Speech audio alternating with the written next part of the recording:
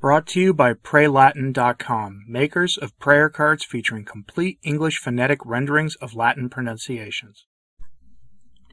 We have a breaking news story, folks, that I know many of you will take kind of personally.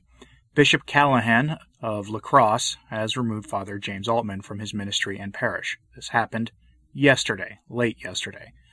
Father Altman has been an outspoken priest who has taught the rather basic truths of the faith that are unpopular to our soft modern ears, softened by our age of decadence and generally waffling, and for that he has been removed from active ministry. So, for that, I suggest you keep the priest in your prayers because he'll need them, and keep your priest in your prayers too. The story broke in the evening last night, and we need to talk about it, so let's dive in. The story comes from ComplicitClergy.com. It's very short.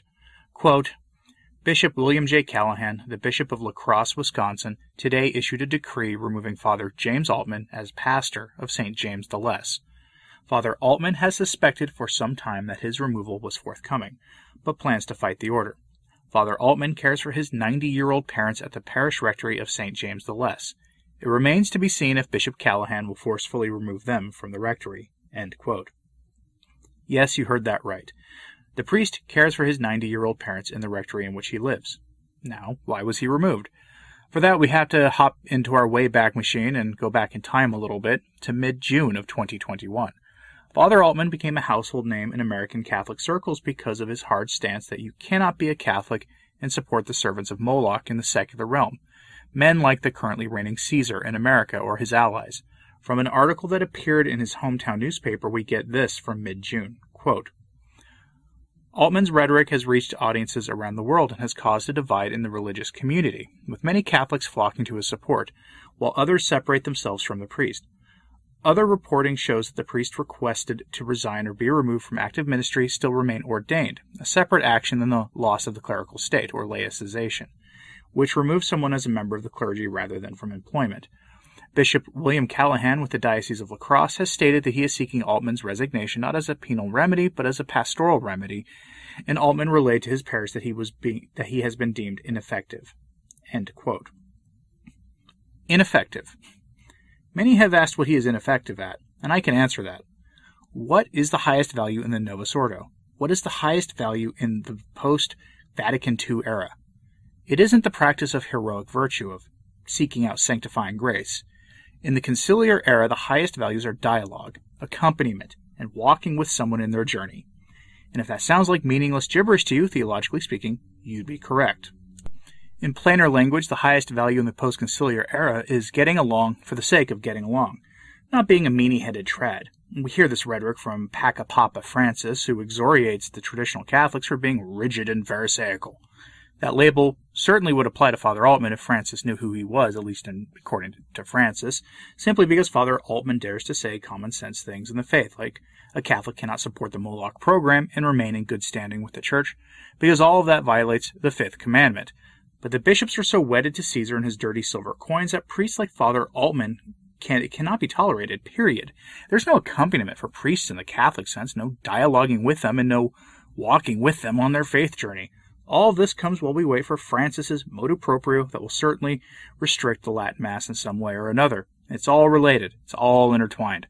Father Altman is just part of the bigger picture in all of this. But he certainly wasn't the first. Yesterday I had a story about Father Altman and Archbishop Vigano assisting a priest who lost his faculties a decade ago. That priest started an organization to help priests in their situation, and the two of them helped raise thousands of dollars for one such priest, another who has dared to teach the truth when our ears are so sensitive to the truth that the bishops squirm when they hear it. For more information on that organization, see my sources page at returntotradition.org and look for today's episode or yesterday's, and there will be a link to that organization's website. They have a lot of work that needs to be done and could use your help. Now, speaking of that, Father Altman, when he initially came under scrutiny, crowdfunded for his own defense, an amount totaling something like $650,000 at least. I've also heard that it was closer to $1 million. He has been asked to step down from active ministry in May and said at that time that he would fight the order, and many of you helped him get the resources necessary to do that. And to recap that from late May of this year, from Complicit Clergy we get this, quote, As we all know, Father Altman has been subject to diabolical targeting for simply doing his job as a shepherd to his flock, Unfortunately, yet not totally unexpected, his opponents have been marshaled and are moving to end his career as pastor at his parish, St. James the Less, in La Crosse, Wisconsin. His flock is rising up to support him, just as he has supported his flock for all of these months. Father Altman has shown courage and strength in his commitment to give us the truth. In a culture that celebrates deception and sin, Father Altman has been a shining light to tens of thousands of faithful Catholics worldwide. Sadly, as we are all aware, our holy priests are being targeted from within." End quote. Now, clearly that piece is written by someone who fully supports him, and that's completely fine. But are we surprised at all by this turn of events? See, at about the same time that Father Altman was raising his funds, and Bishop Callahan was looking at ways of having him removed from active ministry, Papa Francis was speaking to seminarians on the dangers of rigidity. I'm bringing this up now to prove a point, that the entire body of the institutions of the Church will be behind the bishop on this one. Quote, "Pope Francis Thursday urged a group of Italian seminarians to avoid rigidity, which he said lacks humanity, and encouraged them to ask God for the gift of docility. Clericalism is a twisting of the priesthood, and rigidity is one of the manifestations," the Pope said June 10th. "When I find a rigid seminarian or young priest, I say, something bad is happening to this one on the inside. Behind every rigidity, there is a serious problem, because rigidity lacks humanity." End quote. Rigidity lacks humanity. That is why Father Altman was removed. Make no mistake about that. Meanwhile, the same day that this was announced, we get a story from the otherwise useless U.S. Conference of Catholic Bishops that serves as the backdrop to all of this. Headline from the National Catholic Register. 2 more U.S. bishops emphasize the need for Eucharistic document. Bishop Mark Brennan of Wheeling-Charleston, West Virginia, and Bishop Jeffrey Monforton of Steubenville, Ohio, said the bishops are responding to an apparent lack of belief in the Church's teaching on the Eucharist. We all know what that story is really about. It's about the very devout man that I call Caesar, who we are told is so very devout, but who works against the Church on every important front. And many have called for him and public sinners like him to be barred from receiving the Eucharist. This, combined with the very real data that the bishops have that say that only about 1 in 3 Catholics actually believes in the real presence of our blessed Lord in the Eucharist, we have a huge issue on our hands as Catholics. And at the heart of this is whether we as Catholics actually hold to what the Church teaches. I don't mean if we're living saints. I mean, do we accept what the Catholic Church teaches and professes to be true?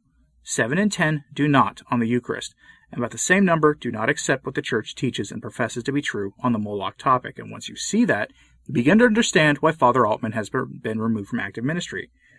Because you cannot have priests like him being removed for teaching that old-time faith while the bishops are simultaneously trying to make a document on the Eucharist and have it make any sense at all.